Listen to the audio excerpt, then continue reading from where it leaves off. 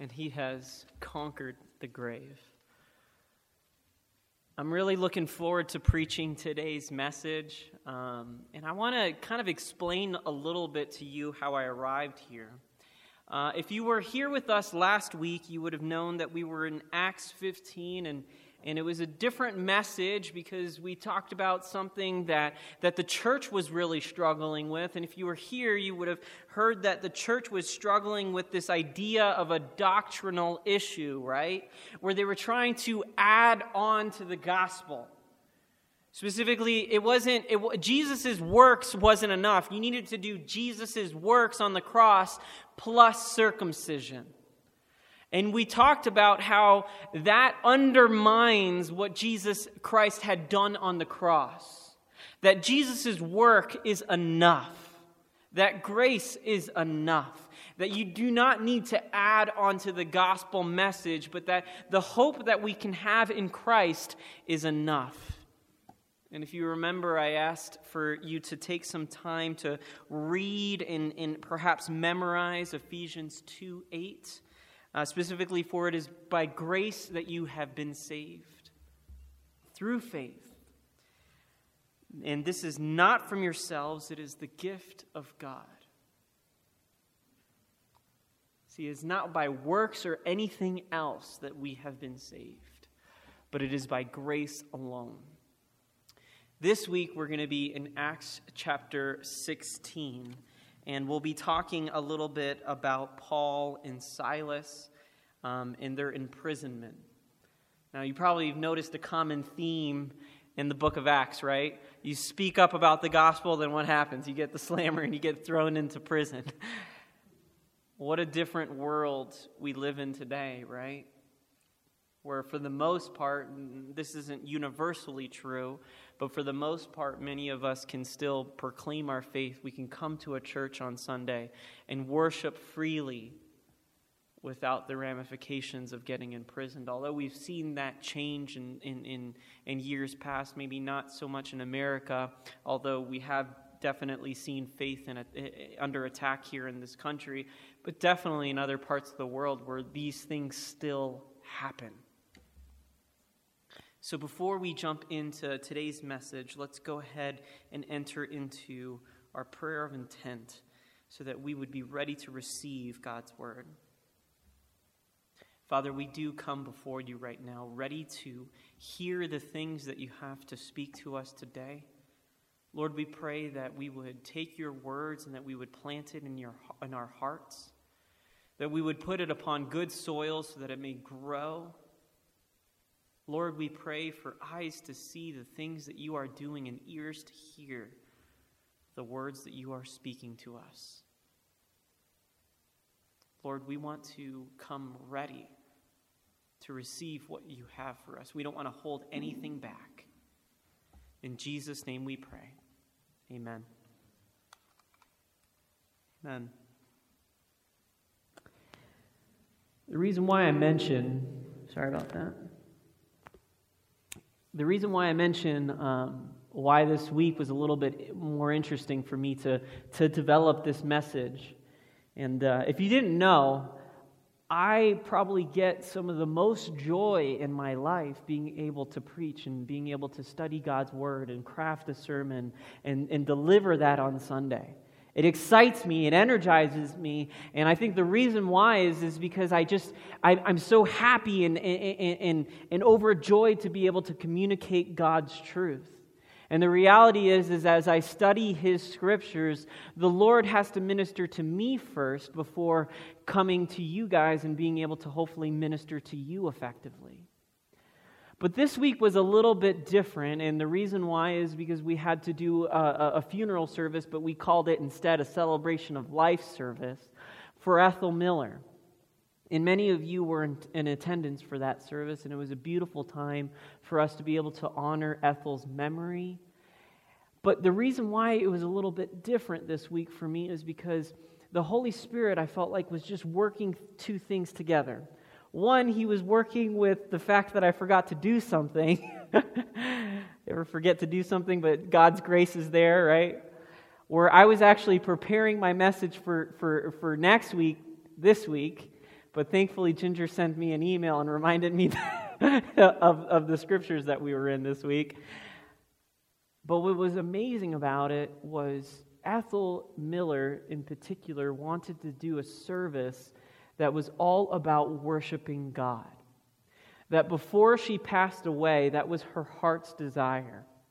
That we would take the time and not so much mourn her, but rather take the time to direct our attention and our focus to God through worship. And if you were here for that service, I took a sliver out of today's message, and it was in yesterday's service.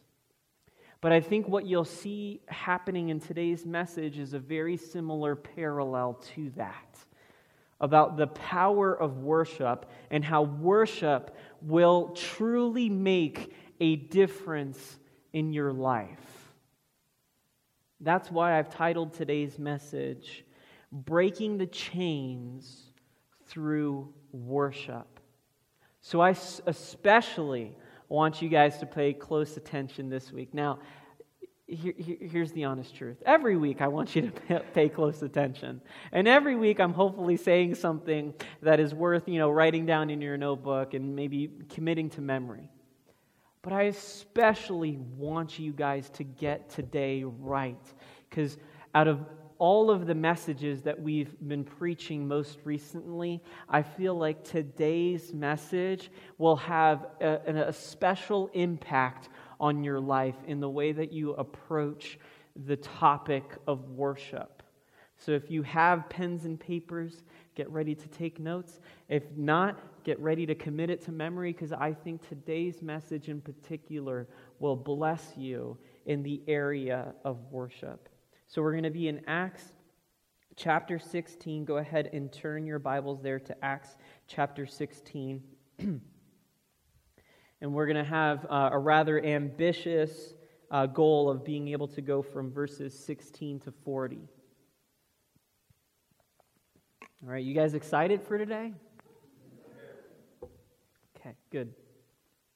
So we're going to be in 16 to 40. So if you're listening in, hopefully you have your Bibles open on Acts 16 through 40 and you're not just doing your dishes. Although, I guess you could do both. But I want to make sure you guys get this right. So a little bit of a note, and that is, I think we're on week 16 right now, and I'm trying to do my best to keep us, we're on week 16 and we're on Acts 16. I'm trying to keep us moving along the book of Acts, but in order to do that, what I've had to do is jump around a bit, right? So, for instance, last week I did not read all of chapter 15, and this week I'm not reading all of chapter 16, and I'm only highlighting certain sections.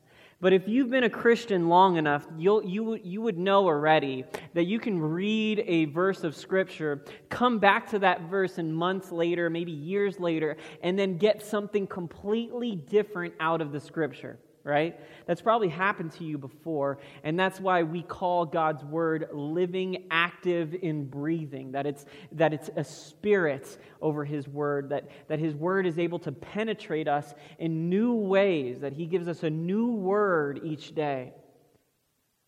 So the reason why I mention this is because I want to remind you guys that you could read all the rest of this verse, or all the rest of these verses on your own time. In fact, something great that you can do is maybe even read ahead, because next week we'll be in chapter 17. So I want to encourage you to take the time to read these things, because there was some amazing things that we're actually skipping over today in order to favor the verses that we're going to be in today. So for instance, one of the things that we skipped over is the conversion of Timothy and some of the amazing things that happened there. So we're in Acts chapter 16, verses 16 through 40. Something that went on just before these verses was Paul and Silas are trying to make their way to Macedonia. They're specifically in this region right now called Philippi. So if you didn't know, Philippi is where we get the book, any guesses? Philippians. So we call them books, but in reality they're letters to different churches. Paul right now is on his second missionary journey. Okay, there's 3 notable missionary journeys that Paul takes, and he's on his second missionary journey, and I'm going to have Adam put on the screen a picture of the map of Paul's journey. So last week when we were talking, he was in the region of Antioch, which is in this right-hand corner, and he made his way from Antioch to Jerusalem. Now we've kind of skipped ahead a little bit. Thanks, Adam. Now we skipped ahead a little bit, and you'll see the red circle up there that Adam's showing us, and he's in this region of Philippi, this Macedonia area in this region of Philippi. Now, something really cool happens while he's on this missionary journey. This missionary journey is meant to be able to spread the gospel to different areas of the world. Paul and others are on a mission for not just the Jewish people to know about Jesus, but for all people to know about Jesus. So he's making his way out east, right, in order to let the people know who Jesus is. So he eventually starts preaching the gospel, and there's this lady that he speaks the gospel message to, and her name is Lydia. And what's amazing about this woman, Lydia, is she was kind of a well-to-do, self-made woman who was a developer of textiles, specifically of making purple clothes, which if you didn't know, the dye color purple back then was incredibly rare. So I think I'm looking at the audience and a few of you guys are wearing purple. That was considered one of the most valuable dyes. The process of making purple back then was incredibly difficult. It actually only came out of certain regions of the world by taking a type of slug, if you will, and extracting that in order to make this purple dye. So the fact that she was this purple dealer in clothes probably meant that she was in a well-to-do business and was a well-to-do woman and was kind of this self-made woman all the way back then, in a time where that might have been a little bit less common. But what's even more interesting about this woman, Lydia, and why I love that Scripture takes the time to recognize her, is that Lydia is perhaps the first person in Europe to hear and accept the gospel. And I love that because what it shows us is that right from the beginning, God takes the time in Scriptures to recognize a woman's conversion to faith. In fact, he takes the time to do this so much that if you were to read the verses leading up to here, Paul and Silas were actually planning on going to a completely different region. But God gives them a dream, a vision of sorts, to go to Macedonia. That the Macedonian people need to be able to hear the gospel message. And I think this is such a beautiful reminder of how the Lord will go out of His way to be able to just reach one person. And I'd love to talk more about Lydia and what I think probably happened after her conversion. But we just don't have time for today. But use this as an encouragement to take the time yourself to study some of these things, because the wealth of information is out there, and it's so beautiful and encouraging to the faith. So God redirects Paul and Silas, and he is able to bring the gospel message to this woman named Lydia. Lydia invites Paul and Silas into her home in order for them to find rest along their journey. And then now we are picking up in the part of Scripture that we're going to be today.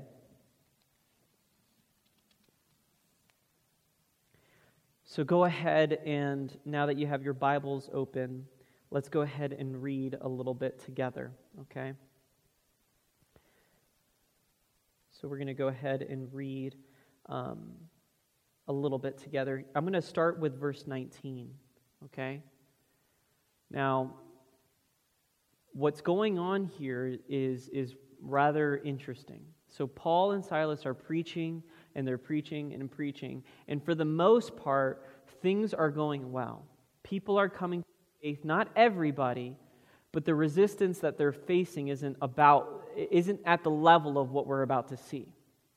You see, as they're preaching to these people, what ends up happening is there's this girl who is a fortune teller, and you learn about this girl in verse 16.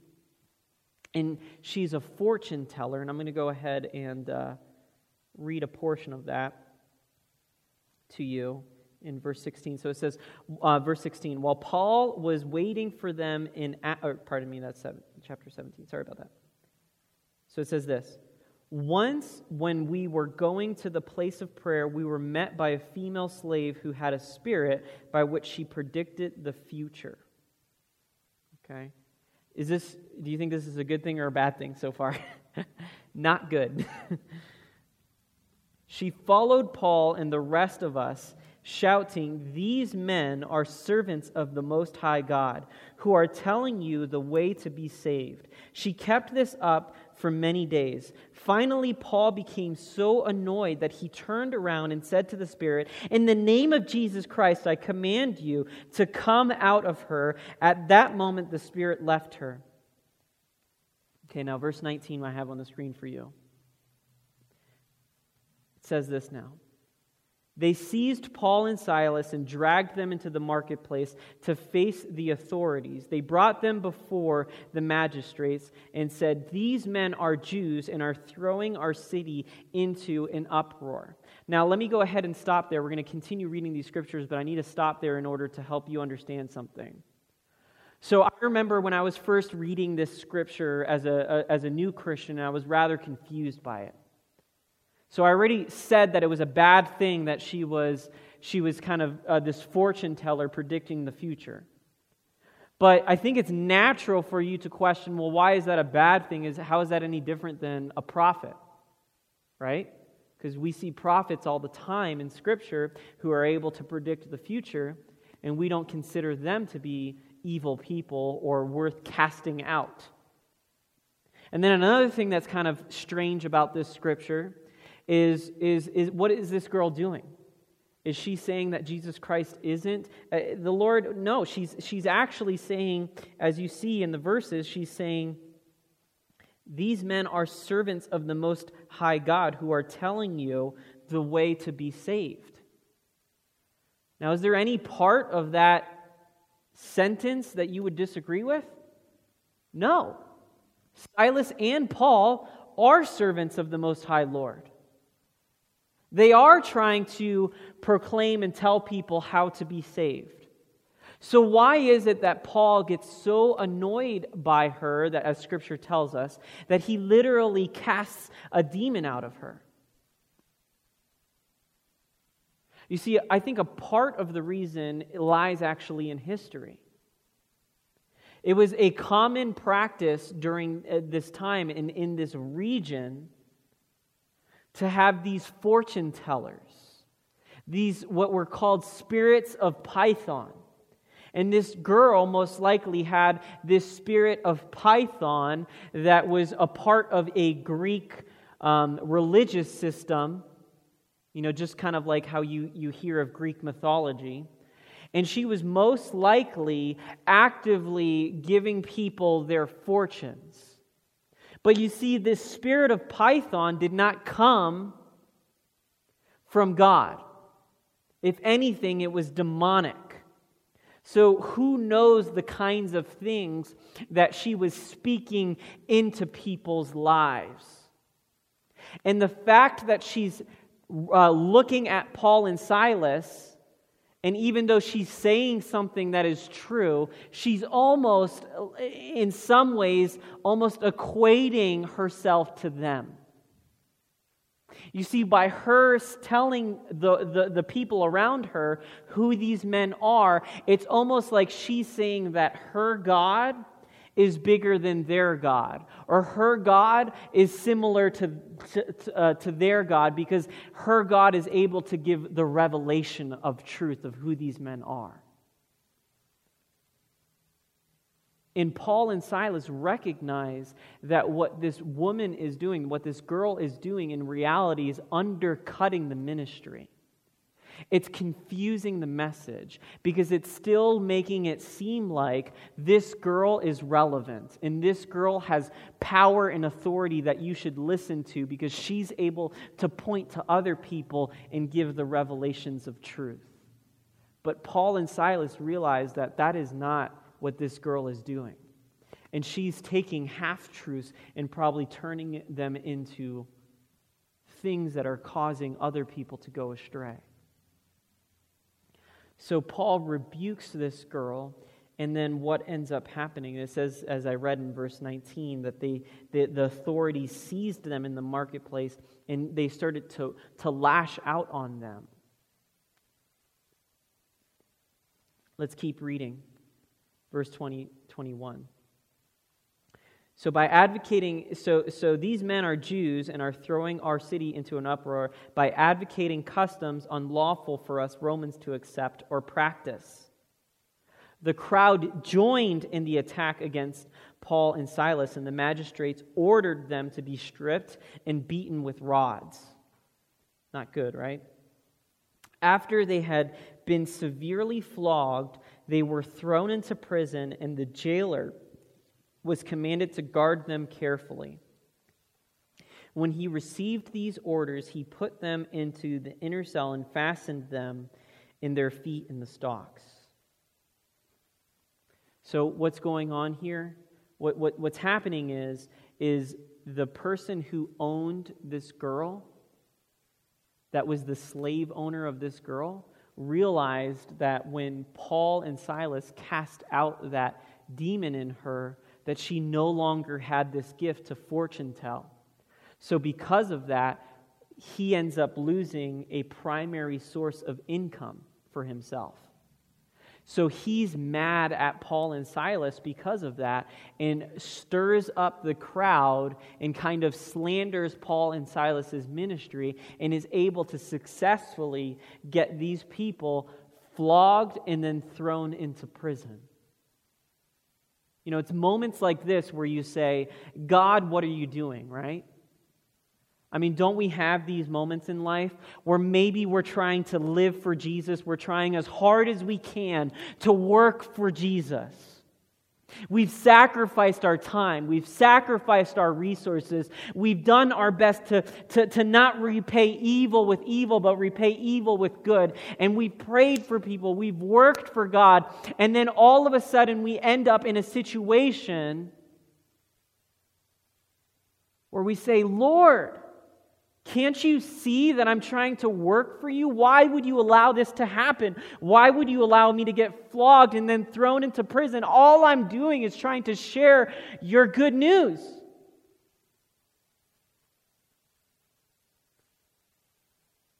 You see, there will always be people that will resist the gospel because the kingdom of darkness is at work, church. And there are forces out there that are battling it out and don't want others to hear the truth and the hope that is in you. But you have to realize that when these moments occur, it's not because God doesn't love you. It's not because God isn't with you. But in reality, it's probably because you're doing some damage to the kingdom of darkness. And the enemy doesn't like that. But I want you to take special notice right now at what happens in verse 25. So 16:25. This is such an important verse, and this is getting to why I think this message today is important for you to learn. I've been trying to hopefully set the stage, and I want you to take notice of what's about to happen right now. So they've been stripped, they've been flogged and beaten with rods, and then they're thrown into prison. And then look how they respond to it. Look how Paul and Silas respond to it. It says, about midnight, Paul and Silas were praying and singing hymns to God out of the blue hymnal.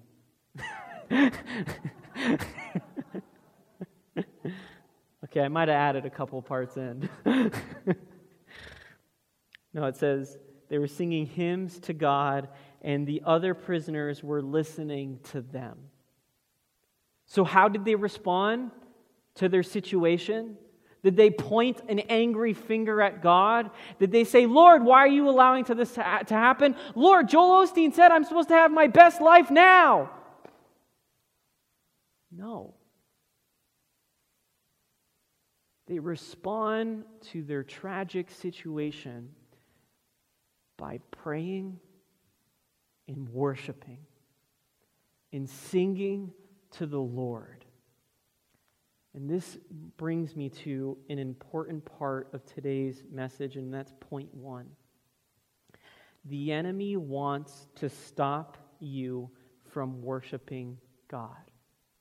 The enemy wants to stop you from worshiping God. This is such an odd response. It does not make sense for Paul and Silas to respond to their situation in this way.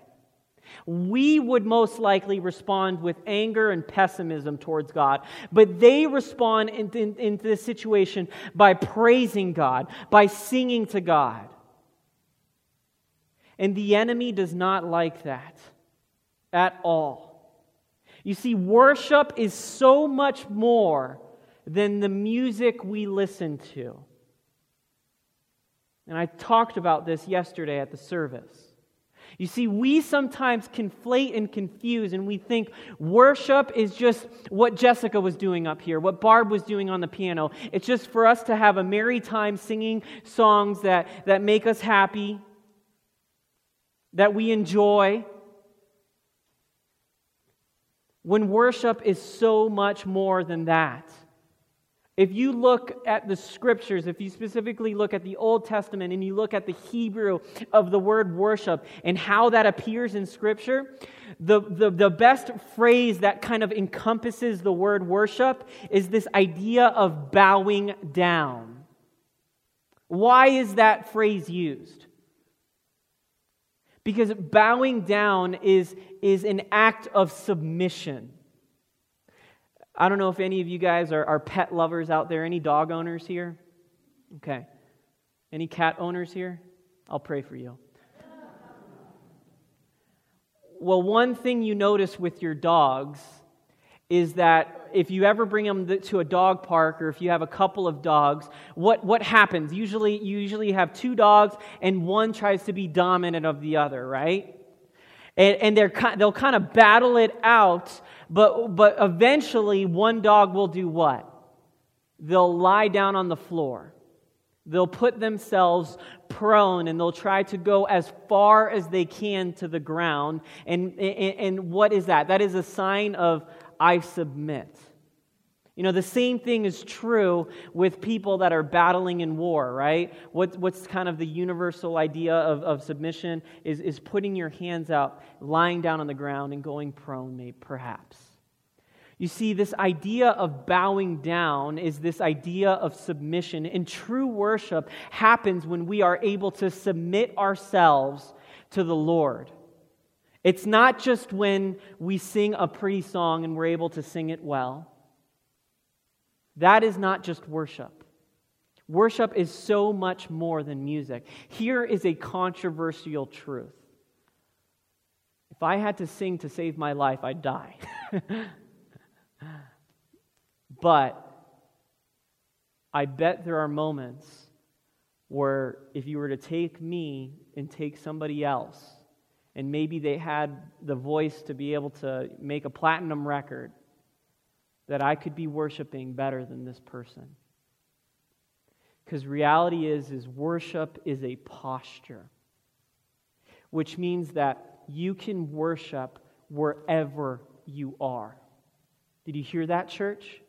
You can worship wherever you are, because worship is more than just the songs that we sing, because it is the stance and the posture of our lives. That means that regardless of whatever situation we find ourselves in, we can worship the Lord.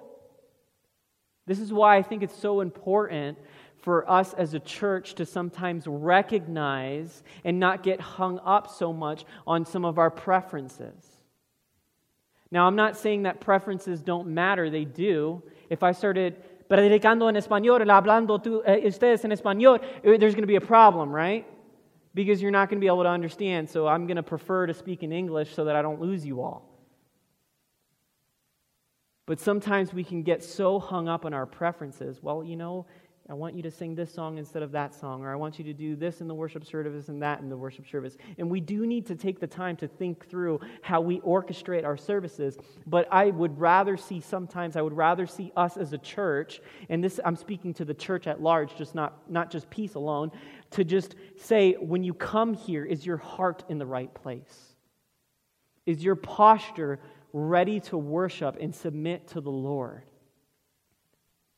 Or are you just hung up on what you want to get out of church, not what you want to be able to let the Lord know? That's why a common prayer of mine before preaching is I say, Lord, let our service be an offering to you, something that pleases you, because I recognize that I might speak the perfect words, right? I might craft the perfect message, but if my heart is not in the right place, then I didn't worship my God up here. And in the same way, it's true for you as the listeners. It's true for you as in serving in whatever roles God has called you to serve in. Worship is surrender. It is directing yourself to God. Psalm 95 says this, "Come, let us bow down." There we see it again. Bow down in worship. Let us kneel before the Lord our Maker. I love this other scripture in Romans 12:1. It says this, "Therefore I urge you, brothers and sisters, in view of God's mercy, to offer," this is where it's key, "to offer your bodies as living sacrifices, holy and pleasing to God. This is your" what? "Your true," and say this last part with me, "and proper worship." So is the Apostle Paul here saying that your true and proper worship is having a perfect pitch?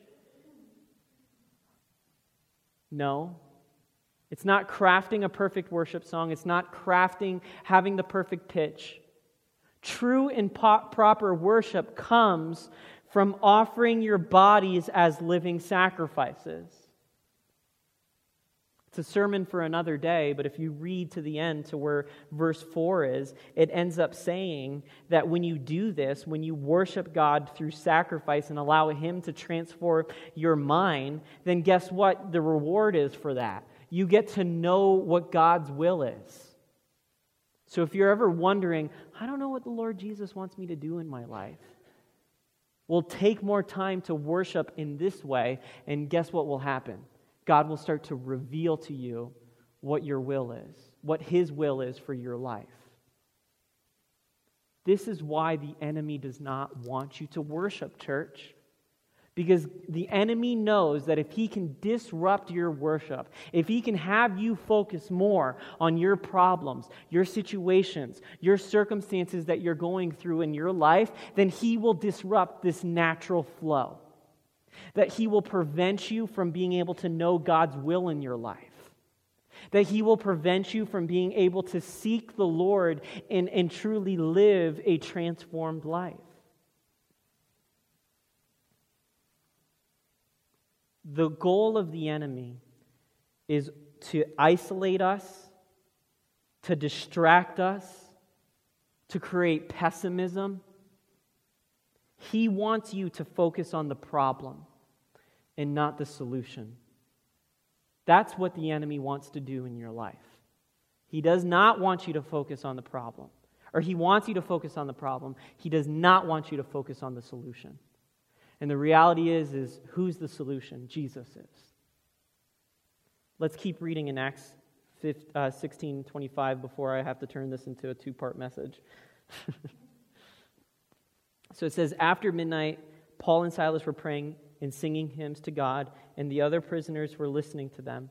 Suddenly there was such a violent earthquake that the foundations of the prison were shaken, and at once all the prison doors flew open, and everyone's chains came loose. The jailer woke up, and he saw the prison doors open. He drew his sword and was about to kill himself because he thought the prisoners had escaped.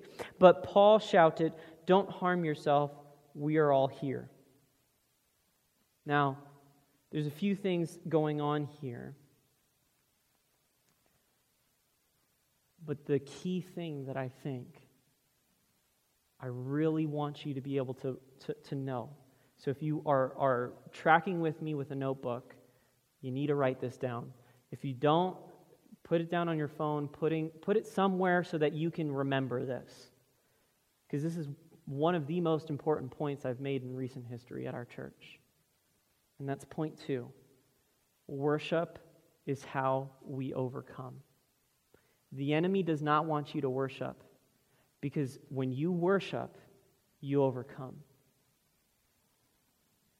You know, during the service, Tata, I don't mean to pick you out, but you brought me to tears today, because you yourself were in tears, and I heard you worshiping God in the midst of your struggles that you're going through right now, in the pain. And I know that the Lord was looking down upon that, and He was seeing that as true worship.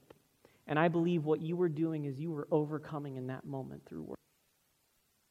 Church, we overcome through worship. That is the best way to move forward in life. If your situation has you bogged down, if you're going through something that is just pressing you as if you're trying to breathe, but you feel like there's an anvil on your chest or an elephant sitting on you, then start worshiping. I have to do this regularly in my life. And sometimes I feel like I get that moment of overcoming, and then I get hit again, and I just start worshiping again. The enemy cannot dwell in a place where there is worship. And I think God wanted to bring this point home, because what happened when Paul and Silas start worshiping? It literally says that the earth starts shaking and the foundations end up bringing freedom to Paul and Silas. And it didn't just affect them, but what ends up happening, it affected the whole entire prison. So worship didn't just bring freedom to Paul and Silas, but it brought freedom to those around them. I know sometimes we get hung up on this word called evangelism, right? Because a lot of times when we think about evangelism, we think about having this perfect conversation with an individual in order to help bring them to the Lord. And while I definitely think it's important to be able to not just live out your faith, but speak about your faith, one of the greatest witnesses that you can ever have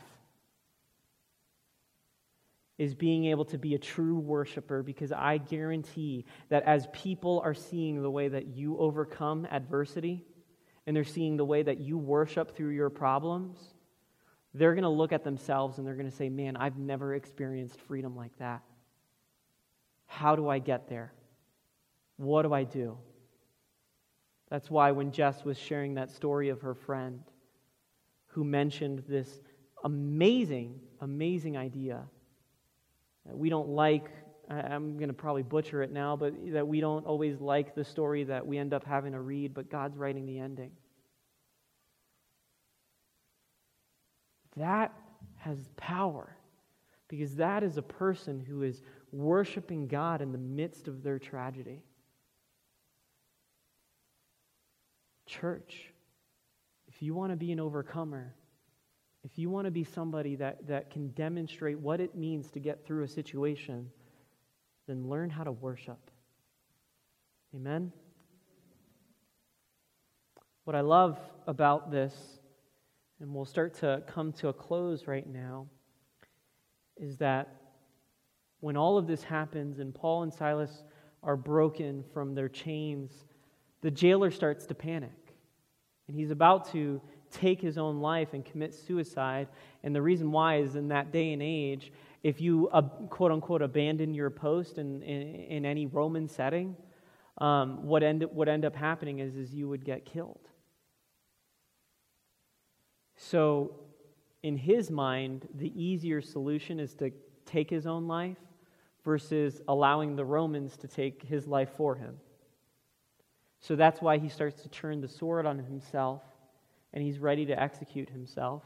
But Paul and Silas, they jump in that situation, and they tell him not to do that and not to worry.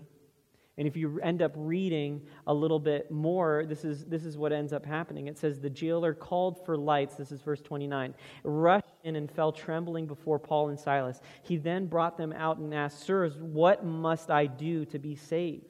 They replied, believe in the Lord Jesus and you will be saved, you and your household. You know, this verse 31 is often quoted to encourage families to remember that your salvation will make a difference in your household. Then they spoke the word of the Lord to him and all the others in the house. And at that hour of the night, the jailer took them and washed their wounds. Then immediately he and all his household were baptized. And what you end up learning is that the jailer ends up becoming a Christian. But what's amazing about this story is even though God afforded them freedom, Paul and Silas end up going back with the jailer and locking themselves up again. Now that is kind of confusing to me. And I thought a couple chapters ago, Peter got a get out of jail free card and get out of Dodge, you know? But here we see Paul and Silas going back into prison. Why is that? Because I think for Paul and Silas, it was more important to allow God to do what God was going to do, to allow the gospel to be preached, and for this jailer's life to be protected, than for them to just have their freedom. I think they knew in this moment the best witness that they could be is just having a posture of worship. And that regardless of the outcome of the situation, they were going to worship. Church, is that your heart? And look, I said it earlier, these messages I have to preach to myself before I preach to you. Is that your heart? When you worship, are you truly worshiping with the posture of bowing down before the King? Are you worshiping God in all that you do? Not just when you sing, but when you the way that you treat people. The way that you work, the way that you love your kids, the way that you love your neighbor, the way that you love your church and those of us that are in it. Are you truly worshiping? I think the answer for that could be mixed for some of us. There are times that I think we are, and there's times that we aren't. And that's what being a Christian is like. But let me use this as an encouragement and a reminder today to each of you to worship. Who can stand against us when we stand with Him? Who can stand against us when we stand with Him? Fight your anxieties, your doubts, your frustrations, your fears, your troubles, and the enemy of this world through worship. Worship the true King of this world and allow Him to fight your battles and give you the strength to be an overcomer. Amen? Let's pray. Father, we thank you that we can be worshipers. We thank you, Lord, that we look to you for our salvation. That you ultimately are the person that we set our attentions to. Father, we recognize that we don't always worship with the right heart. But more than anything, Lord, we want this moment and onward to be one that represents true worship. Lord, we know that the enemy does not want us to worship because he knows that when we worship, we overcome. Lord, help us be overcomers through the worship that we can give to you. In Jesus' name we pray. Amen. Amen. Well, we're going to